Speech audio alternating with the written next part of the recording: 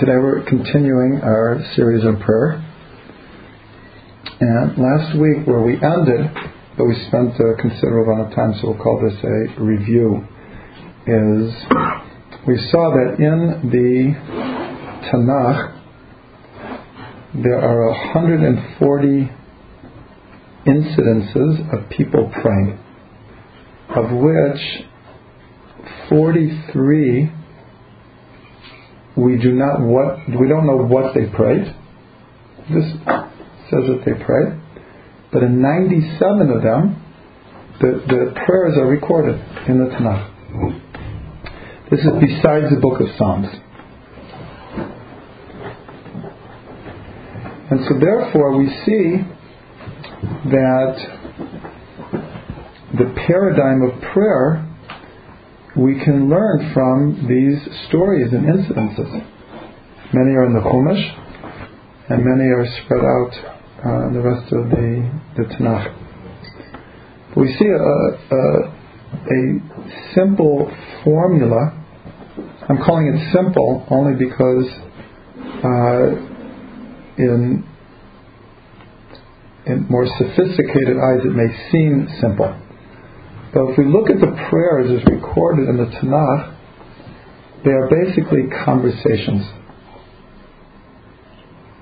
In other words, people talk to people. And in the Tanakh, we have people talking to God, and in many cases, God answering back. So it's hard to pass over or deny this model of prayer, because everything is rooted in the Torah and in the Tanakh. So if we're looking for what does prayer mean, how can we relate to it, what are the models we should follow, these are the examples that are given. And we learned last week that almost all of these prayers had a three-part formula, where the person praying addresses God. In other words, doesn't just launch into their prayer, but addresses God by name or introduces the fact that he's calling God's attention. The second is that there is some sort of petition. The person is asking for something usually very specific. And the third, in many of them, is the first two we can understand. And we can see that that's where we get at least part of the formula of the Amida is the first three is we are, in a sense, addressing God. Blessed are you, the Lord our God, the God of Avraham, the God of Yitzhak, the God of Yaakov. So we're beginning with addressing. The middle 12/13 blessings are petitions, requests. So that we can see that how we come to the model that we have. The third part is a little different though, and a touch surprising, where it was motivation. That in the prayer itself, the person is explaining to God why you should answer my prayer. As we learned last week, it's not so much a motivation on the part of the person praying, but it's just an interesting twist that over and over again people give reasons to God why you should answer my prayer. But what we get out of all of this is the paradigm of prayer in the Torah is speaking with God and asking God for things. Now today what we're going to do is we're going to take that model and we're going to see, we'll call it from a philosophical point of view. There are many paradoxical questions we can ask about this. And then we're going to look at some answers to these questions. And we're going to further look at how during Jewish history different periods of time dealt with these same questions. The implication is, depending on how you answer these questions, is what you think about prayer. And we're going to see that we'll call it the philosophy of prayer has changed greatly over the generations. It's actually a fascinating study, as last week I will point out, and since we can actually do this, that much of what I'm taking is from this book called Kavana by Seth Kaddish. Now, the fact that there are questions about prayer does not mean it's universal. In other words, certain people receive a tradition of praying. Let's say they're brought up to pray from a very young age. And they may never ask these questions. It just may never cross their mind. And even if it crossed their mind, it has no real relevance to them. Because their prayer is based on a deep and simple faith. Simple not meaning naive, and not meaning unintellectual. Just meaning not complicated faith. Just a pure, sincere faith. But we'll see, especially people who are not raised in prayer, and then are invited into a situation where there's praying going on, or start to become religious and start thinking about these things, and many questions rise up.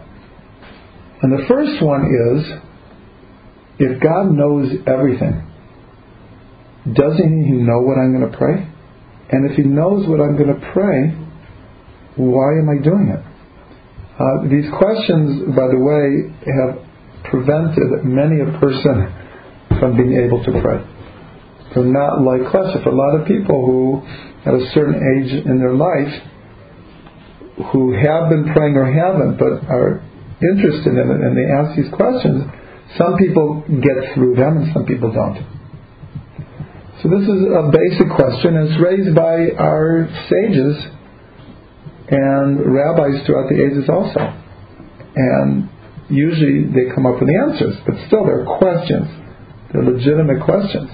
If we're taking a model of prayer where it's, I just talk to God and I tell Him what I think and I ask Him things, and if someone is sick, I want them to be well, and if I don't have a livelihood, I want livelihood, and down the line, I'm asking God to give me things.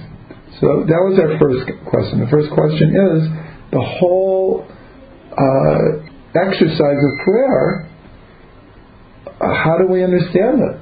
God knows everything. So why do I have to tell Him anything? We have even more serious questions. Do we presume to be able to change God's mind? In other words, and this question has been asked through the ages. In other words, if I don't have livelihood, am I presuming God doesn't know what's best for me? Am I presuming that God doesn't know what's happening? And do I presume that by my prayers I can change God's mind? Because we have this idea that God is not acted upon by other forces.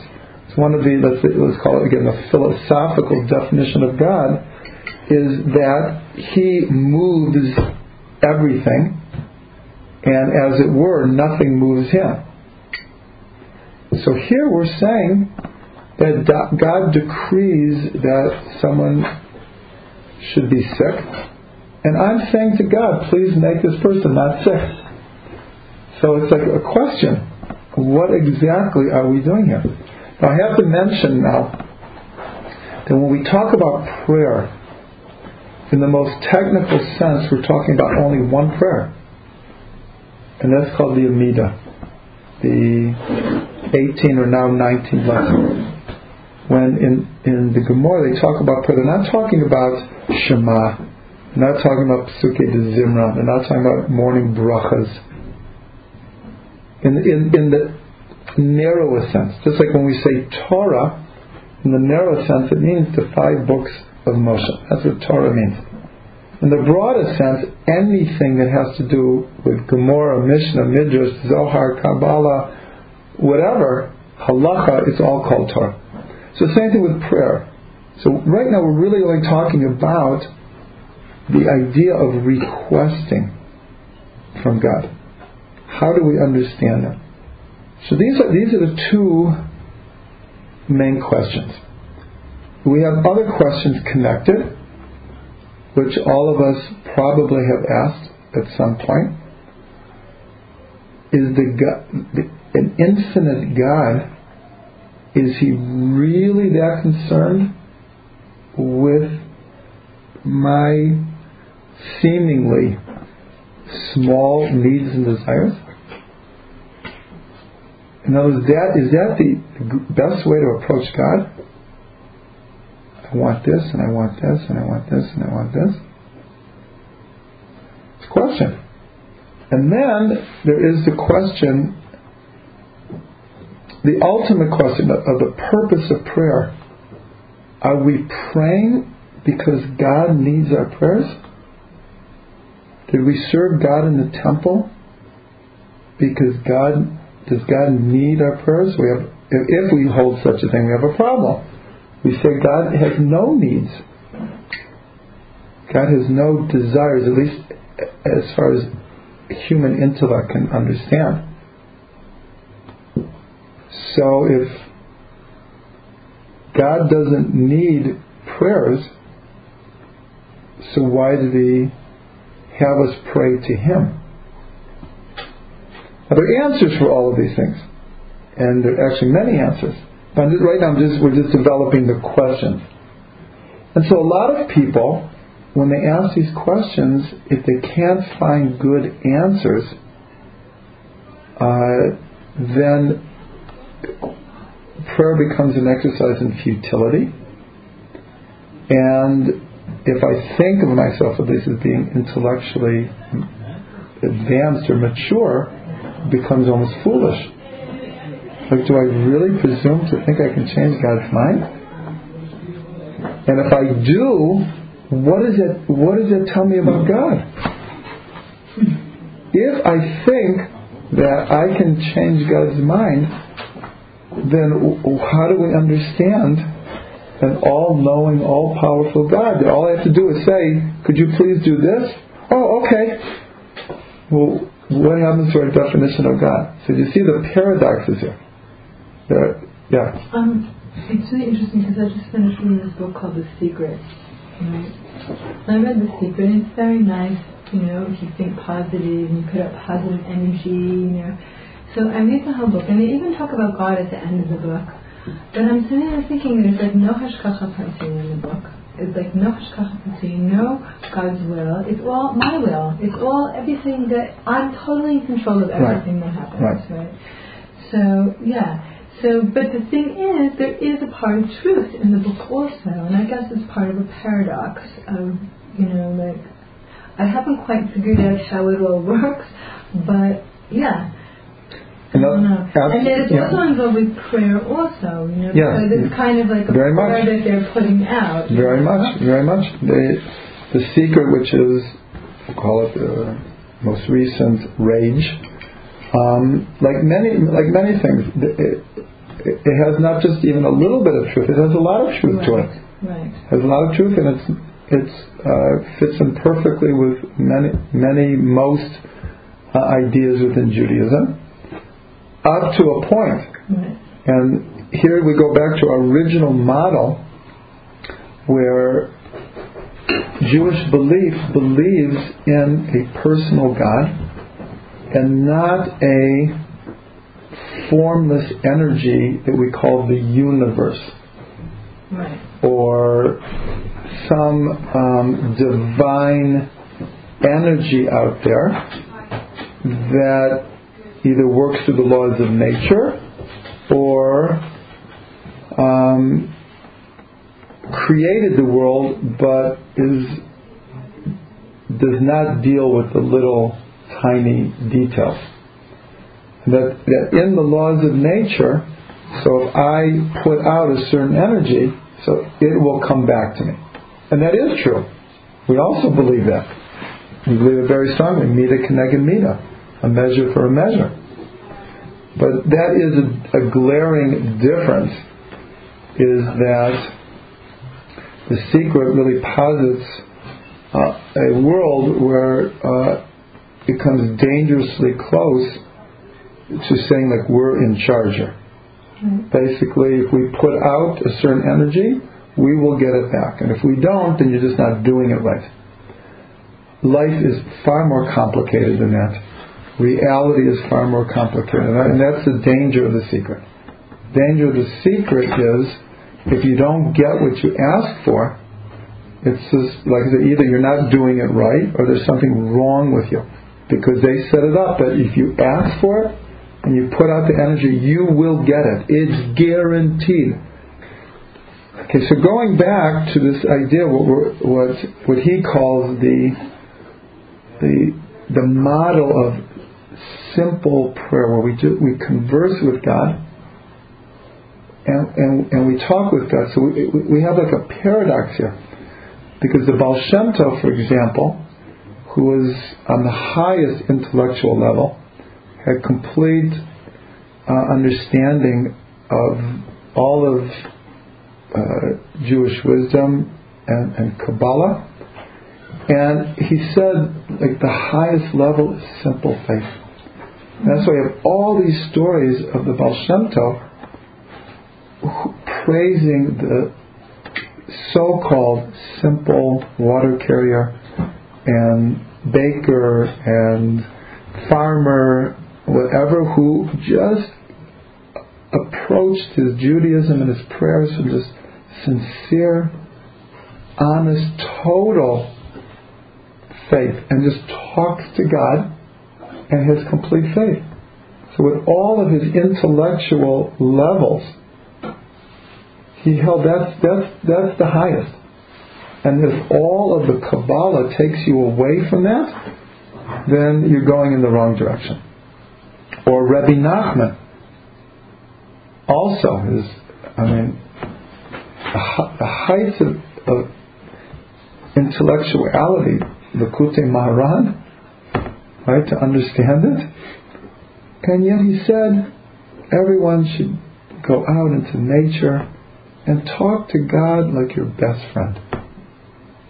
So it sounds like a paradox, but it's not really. In other words, if, like I said, if the high intellectual gets you into these paradoxes and you can't get out of them, then what's the point of intellect? Now, what's the point of intellect if it just snarls you in paradoxes that you not only cannot solve, but makes you lose your incentive in your faith?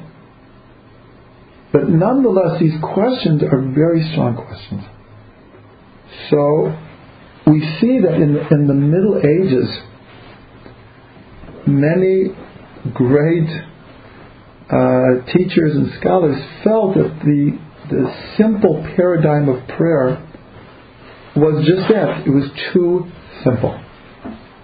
And that because of all of these paradoxes, they didn't want to feel that prayer is simply trying to change God's mind. They were not comfortable with that. So you said in the Middle Ages. And this is a movement, or this is a group of people? No, we'll see different. I'll mention specific people. In other words, because of these questions of does God need prayer? Can we change God's mind? If God knows what we're praying beforehand, then what exactly are we doing?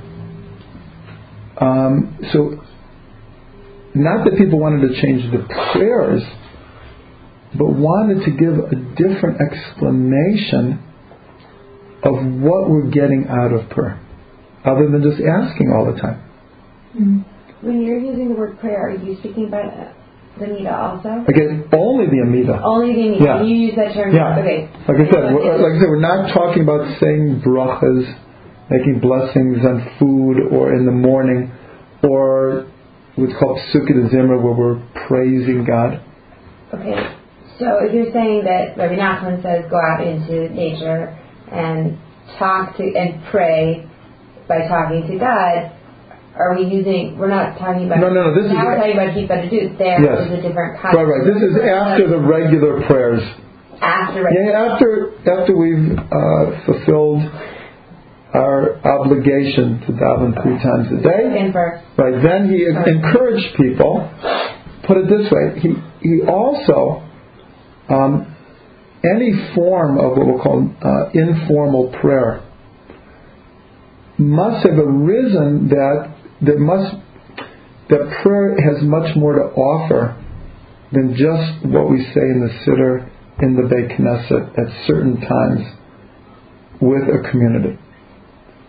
And so therefore this idea of Hid Bodedut was, all of that is not only good, it's tremendous, but there's another side of prayer that a person also needs.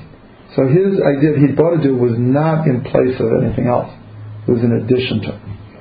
Okay? So first we'll look at the time of the Rambam, there was around 300, 400, 500 years where rationalism was a prime force in Jewish thinkers.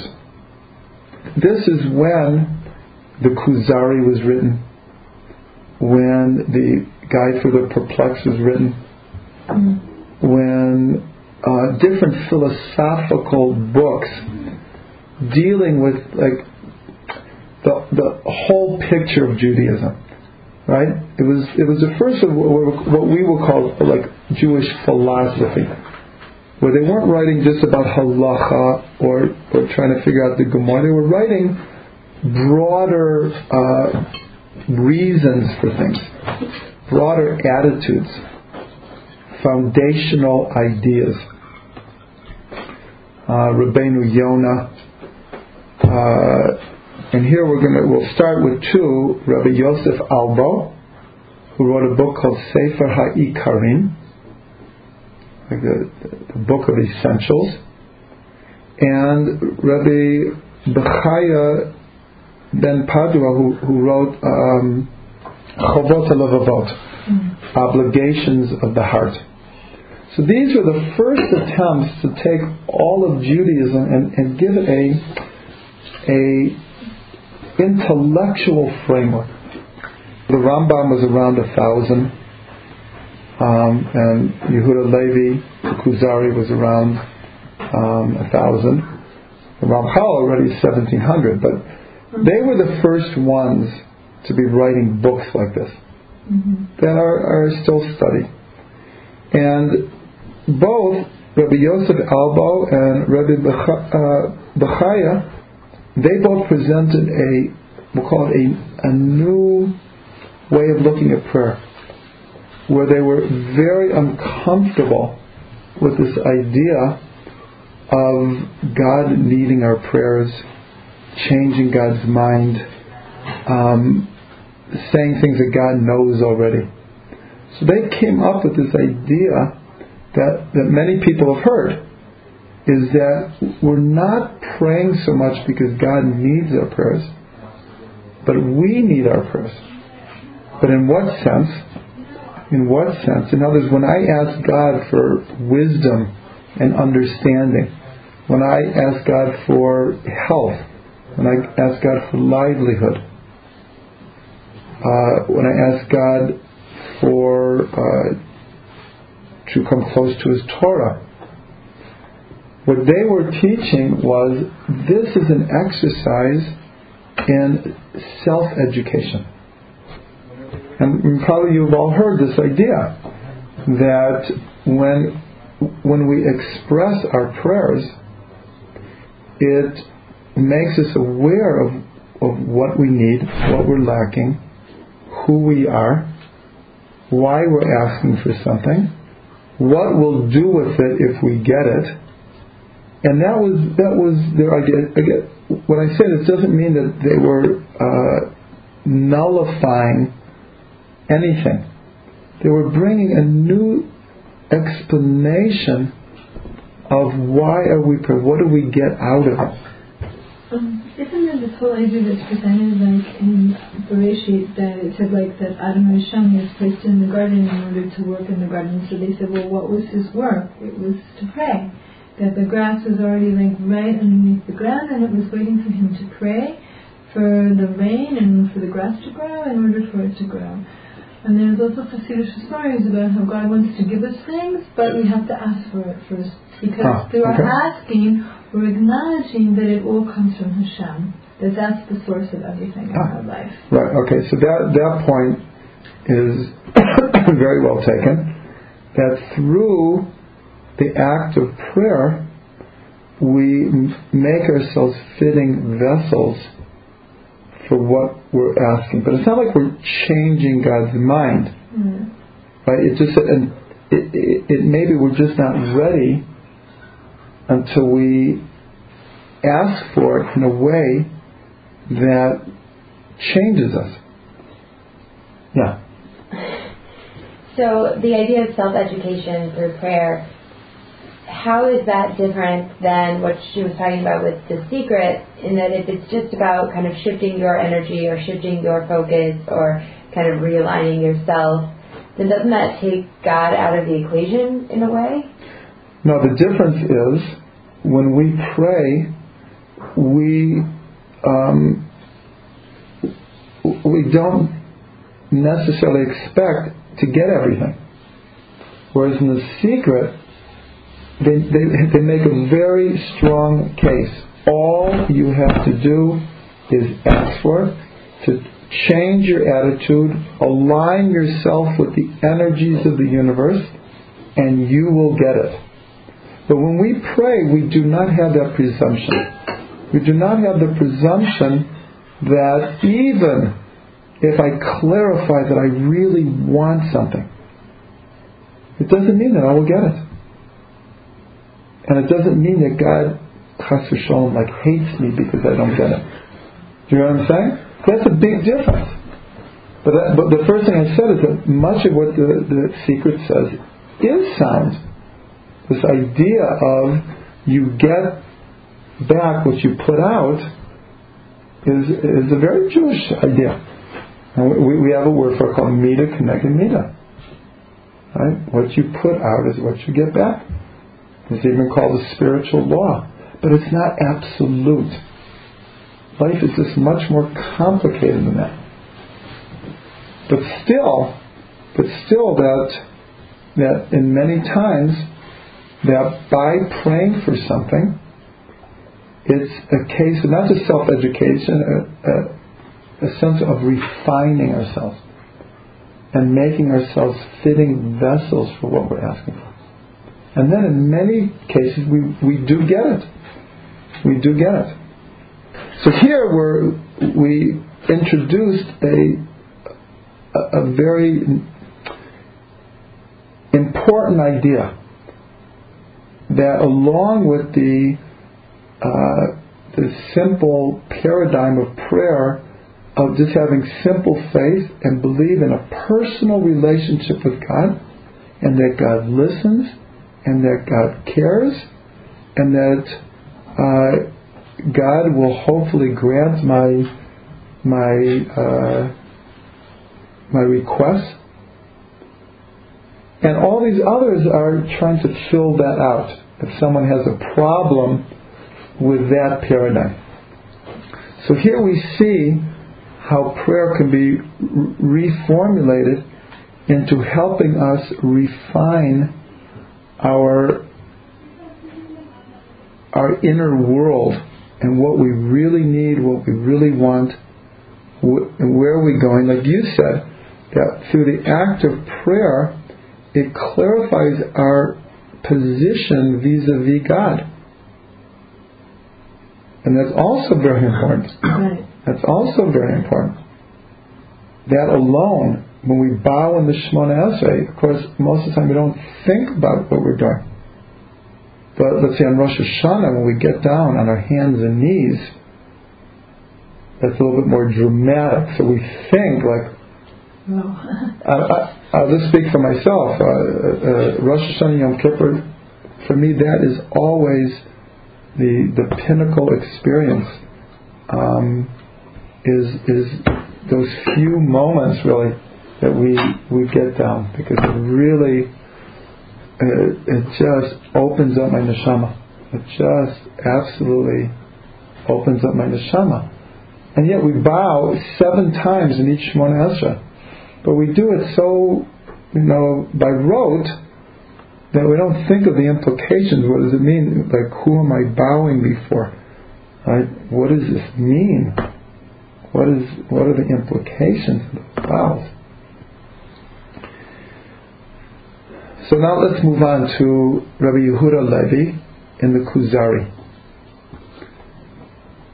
And remember, each one of these is not necessarily negating anything else but their opinion, but they're adding new insight into how to approach prayer. I personally think that the best attitude is they're all right. They're all right.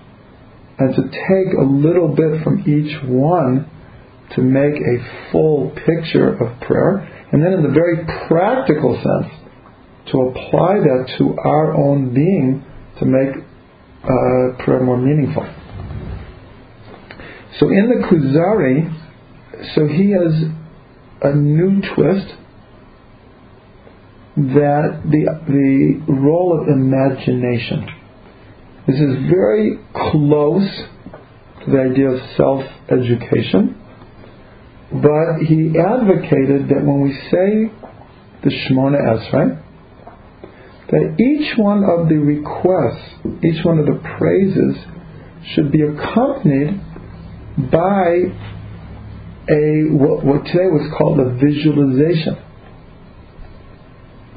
And so here the self-definition, which sounds much more intellectual, becomes much more experiential.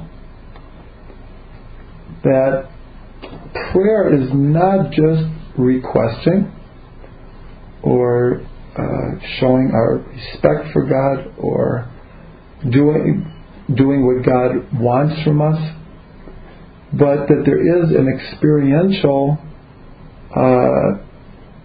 facet to prayer. And he connected very much with the same kind of experience as prophecy.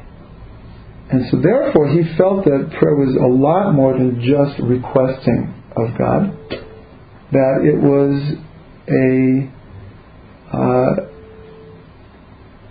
opportunity to experience what we're praying for. And it was through visualization. So in other words, as we pray for each thing, like I said, it's very connected to the self-definition, and it was written right around the same time. But here again, it's advocating using our imagination to flesh out what we're requesting for. Something like the secret. Because they have visualization is a very important part of that. Yeah, it's really important. Yeah. Is that if we're asking for wisdom, that we imagine, well, if we had this wisdom, how would we use it? Mm-hmm. And what would it feel like to have wisdom? And to actually try to experience these things. This is a very interesting perspective. Very, very interesting. How do you put this in the context of modern life? Like, you go to Minyan every morning, the men daven really quickly. You just do your own thing? No, so I'll tell you is I take a long time in the short answer. I'm not saying this is right or wrong, but I rarely finish more than a few seconds before the repetition finishes, because I can't see just saying it so quickly without a little bit of everything that we're going to be talking about today. I really can't daven like that. So, and even sometimes I will rush at the end, because then I will want to continue with the rest of the Sibor. Kedusha every time. Virtually all the time.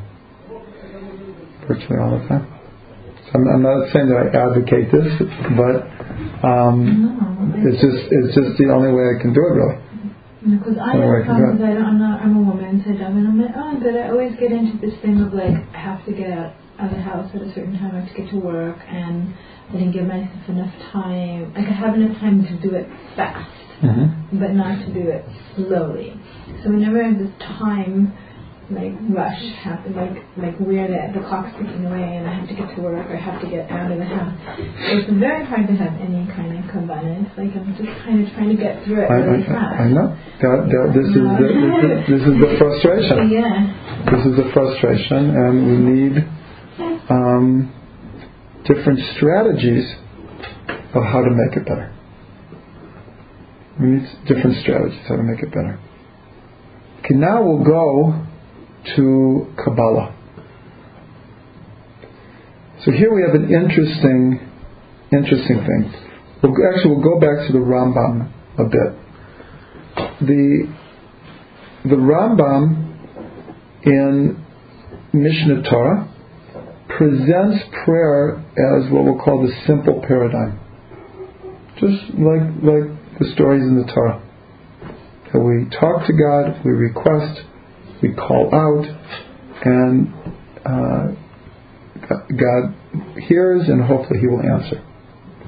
But in the Guide for the Perplexed, he presents a very, very different attitude about prayer.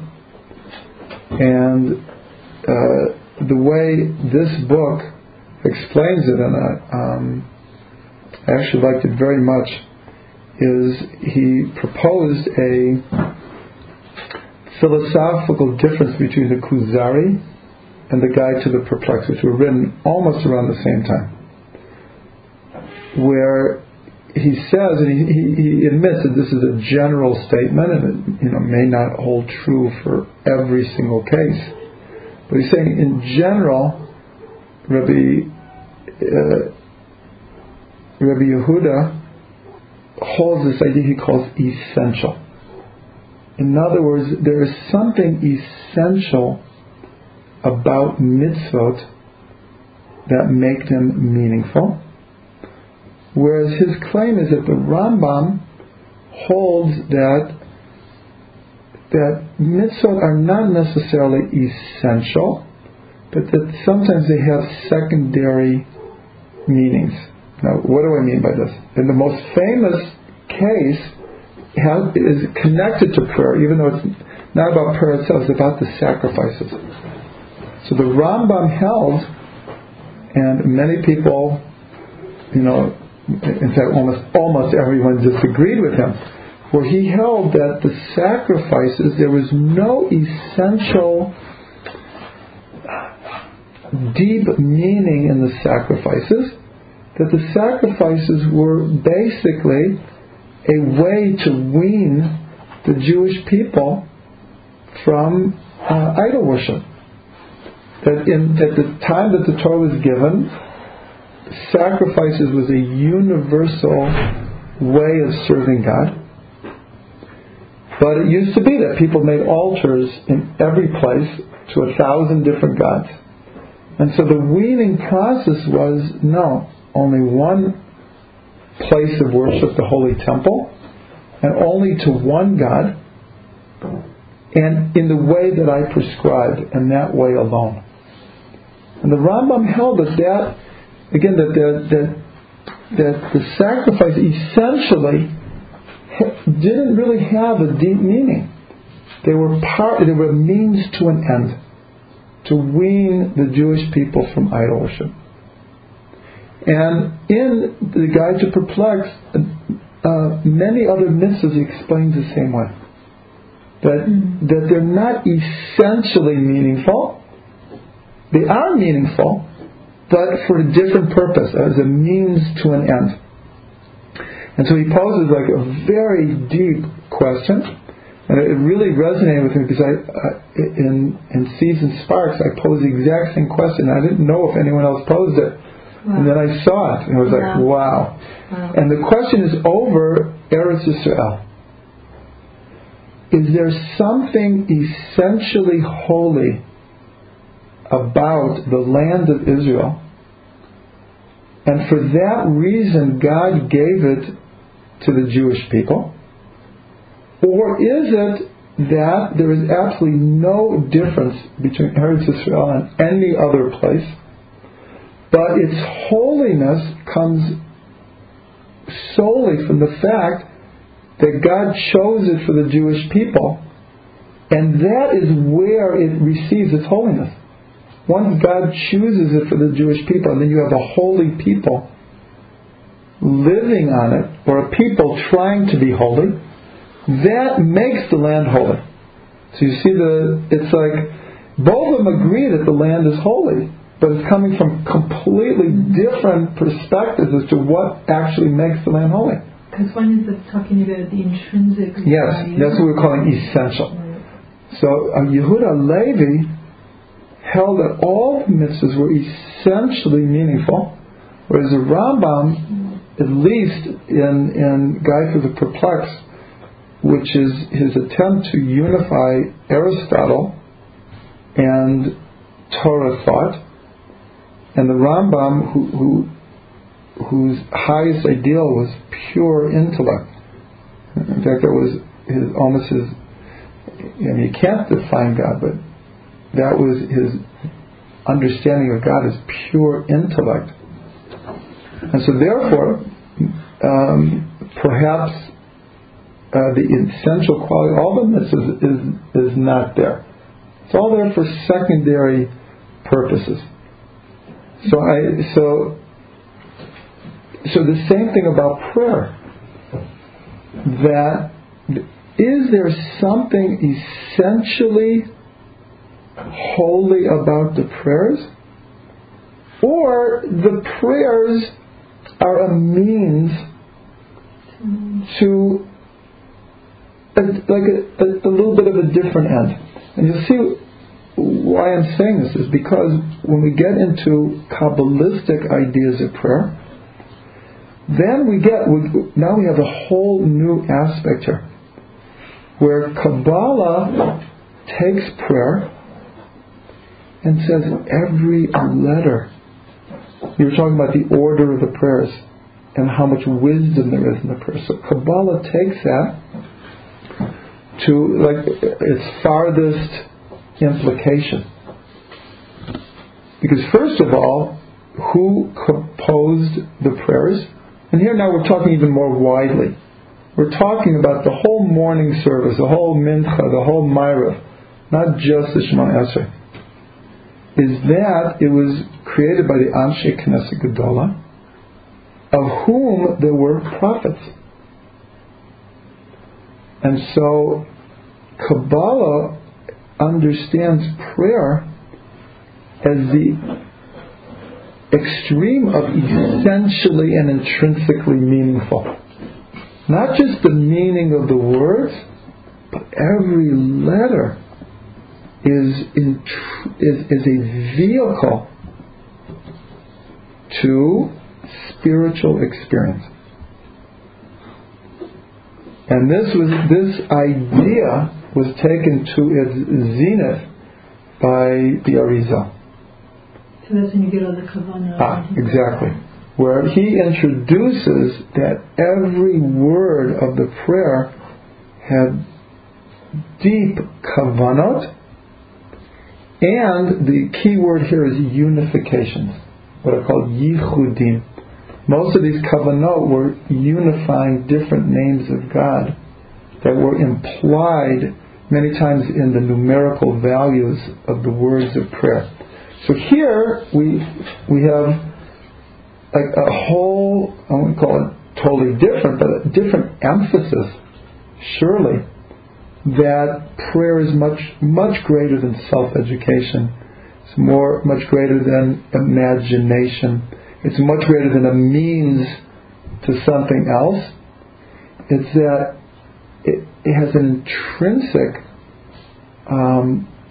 mystical holiness to it. And what does that help us accomplish? What everyone who has mentioned their problems with prayer is saying is missing.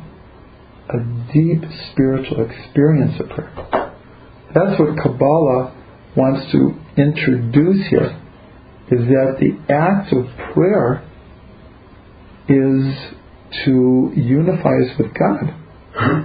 Is to, and we'll go even farther, is not only to make requests in this world, but it's to help redirect the sefirot in the upper worlds in order that bounty can flow into the world. And that these unifications were not changing God's mind, but were altering the spiritual reality of the world, which will then filter down into the physical world. Now, I just want to say that I'm going to just bring in the Hasidic here, and then we're going to see that in each one of these, there's, we'll call it an advantage and disadvantage. There are problems to each one of these, and there are advantages to each one of these.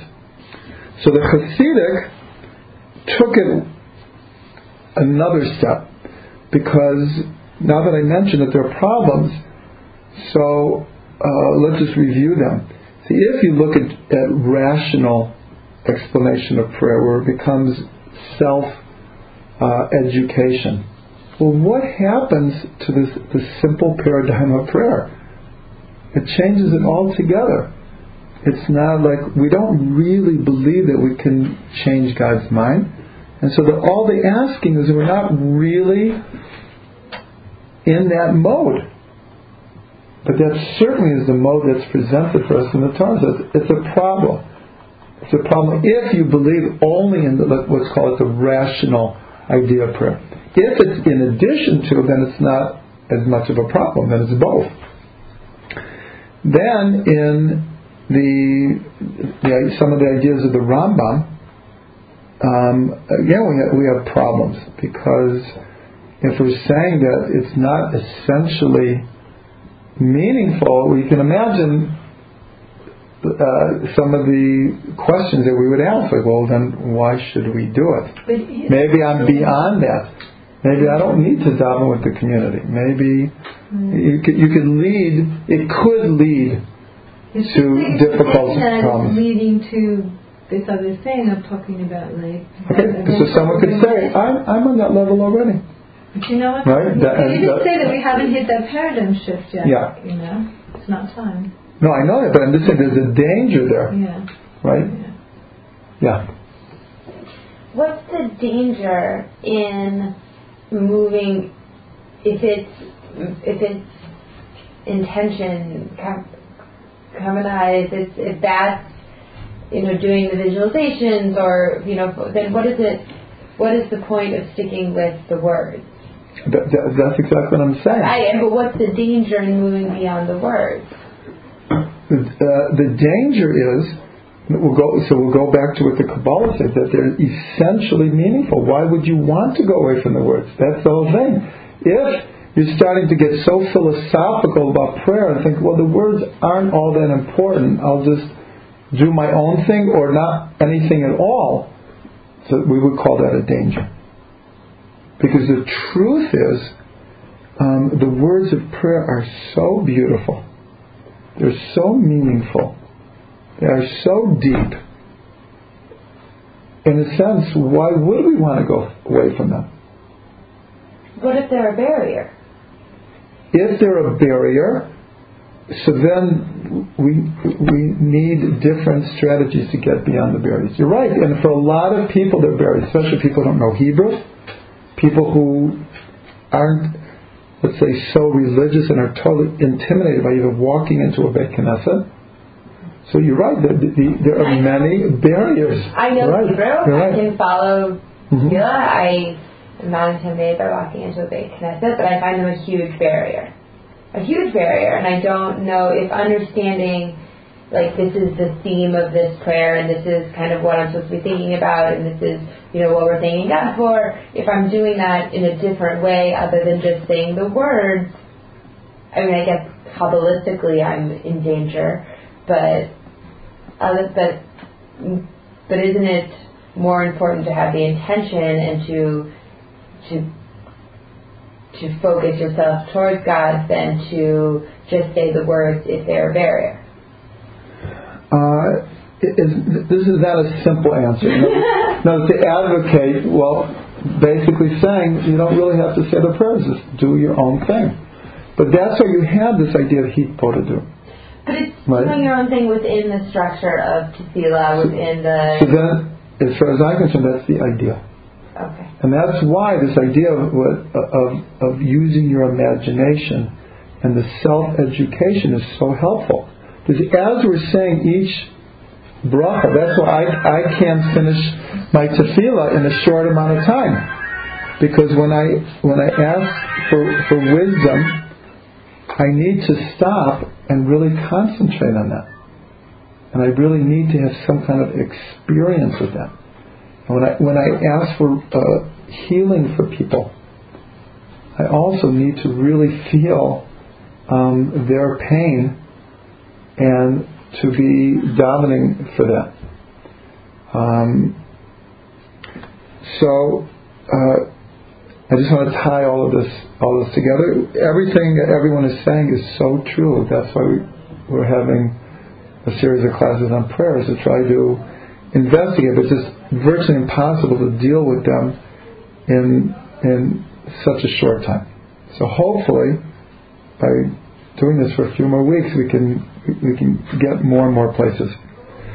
So then the Baal Shem Tov, who knew the entire system of the Arizal and practiced it himself, but he saw this is not for the masses.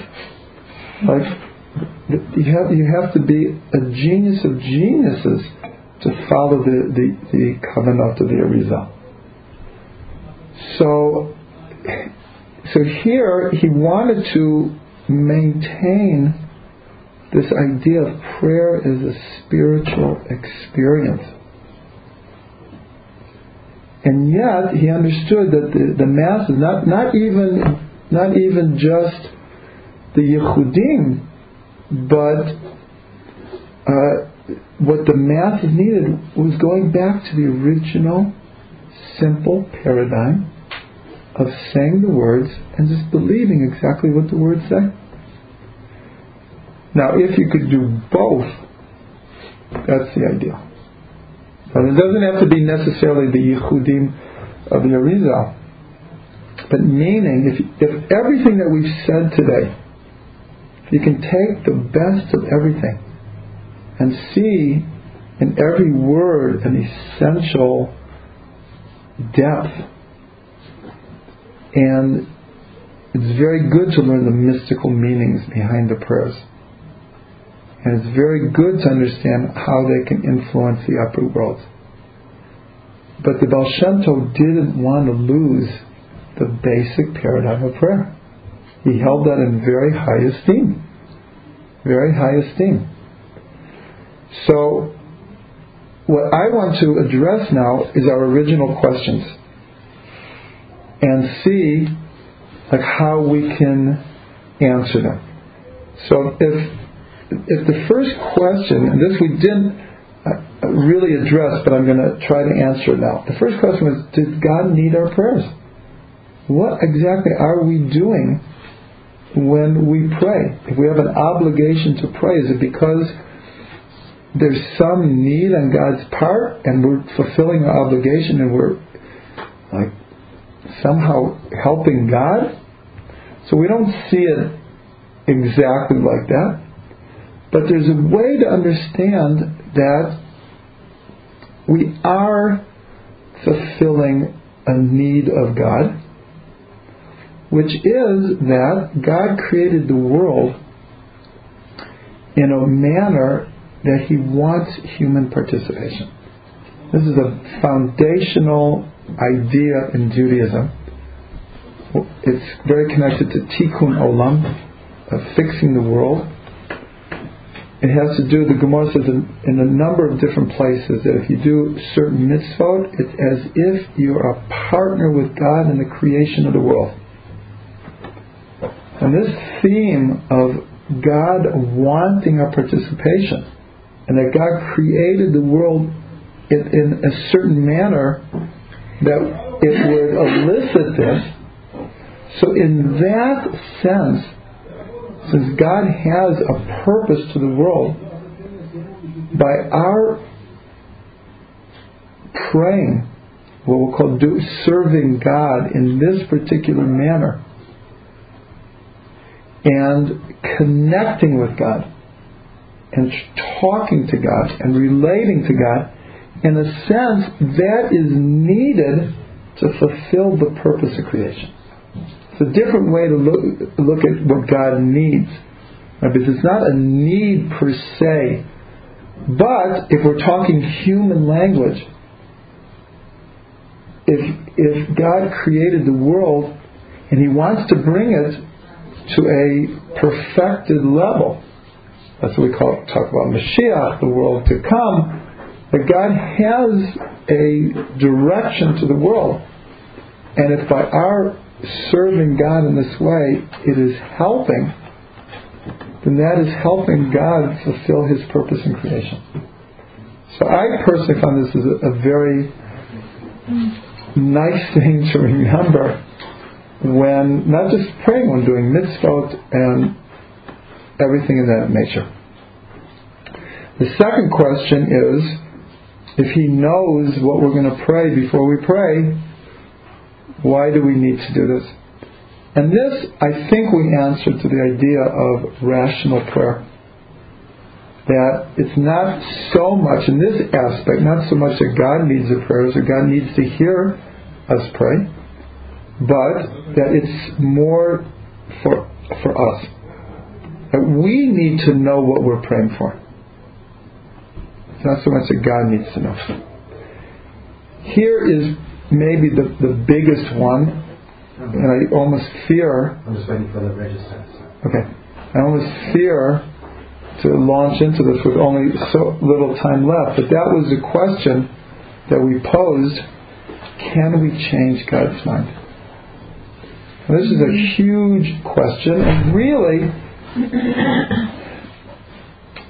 when we pray, it's important to have some handle or some concept of what we believe about that in order to make our prayers relevant to us. So I'm going to propose a way of looking at this. It's certainly not the only way. There's a way to say, no, we cannot change God's mind. We do not presume to change God's mind. But there's another way to look at it in the following, and we'll use the metaphor of a computer. And this goes very, very, very well with understanding what's happening at Rosh Hashanah time. And I think you were here, and we use the same metaphor to understand what does it mean God opens the books before Rosh Hashanah, and everything is recorded. And so we use the idea of a computer that every, not just person, but every blade of grass, every tree, every animal, every atom is by definition hooked into a master computer in the sky, we'll call it. And because we can understand the idea of a modem, we can understand through email and the web how everyone can be connected. How you could have millions of people, right, connected. Or by television, you can have billions of people. watching the same thing. So we can understand that. It's something within our ability to understand. But we're all connected to the master computer. Everything we think, say, and do, it's just automatic. It's fed into the computer. And we can look at God opens the books. These are the books. It's not like someone is up there like furiously writing everything we're doing, right? It's automatic. That's part of the system. That's how the universe works.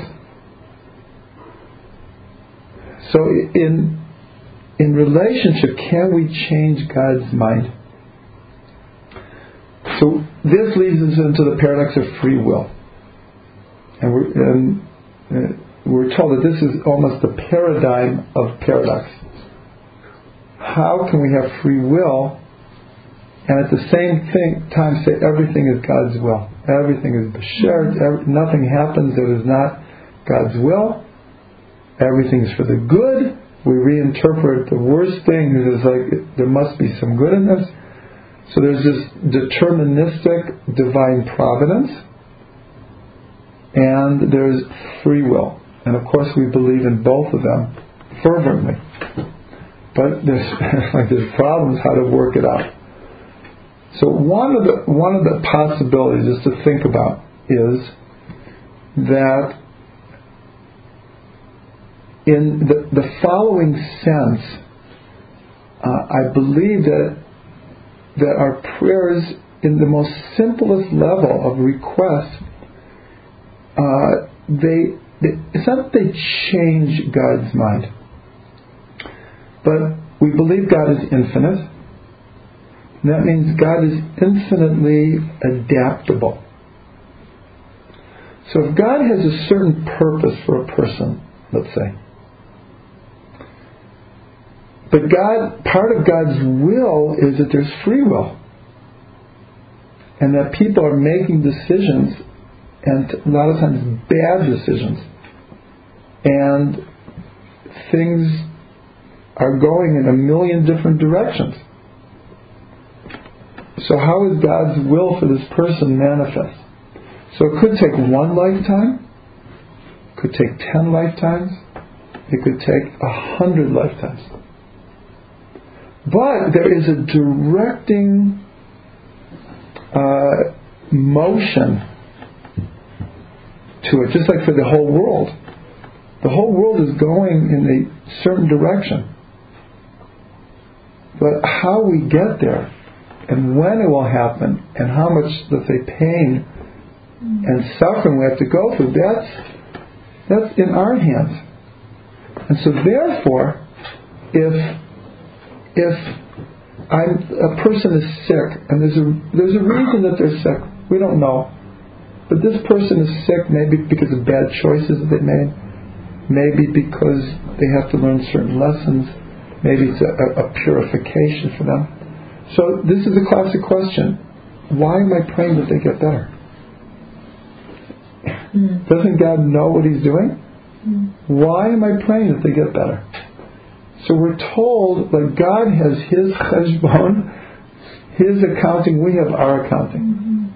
Our accounting is if we see people in pain, our job is to fix the world, to try to alleviate pain. It's not try to figure out why this person has whatever they have, or why this person is poor. Because if not, if a poor person holds out his hand to me, I'd say, who am I to give him money? He's poor because there are reasons. I don't know what the reasons are, but he's obviously poor because he's meant to be poor. So who am I to give him money? But we don't hold like that. There are religions and philosophies that hold like that. Right. That is not what we hold. We see a person, in fact the Torah tells us, give him. Now, don't presume to know why. Like, don't mess with my cheshbonot, right? I'll take care of my business, you take care of your business.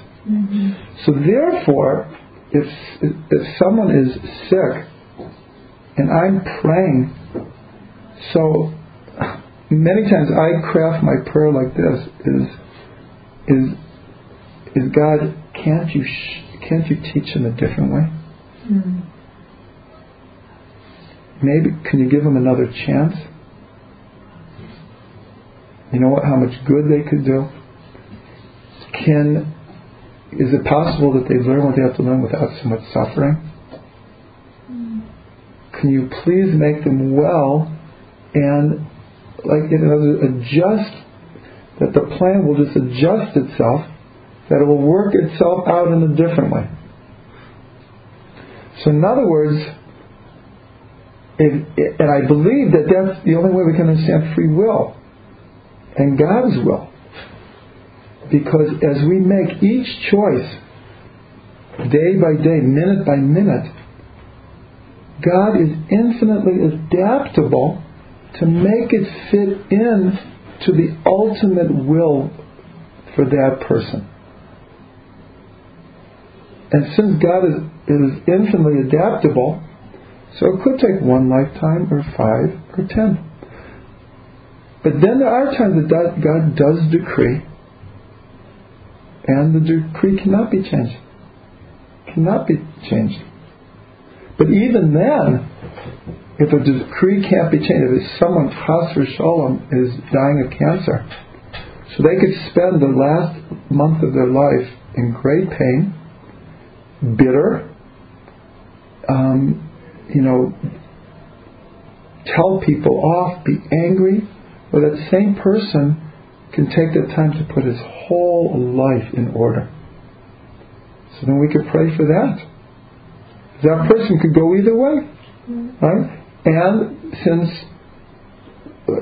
even science tells us there is a reality that everything we put out there is a reality to it. So, and they actually have done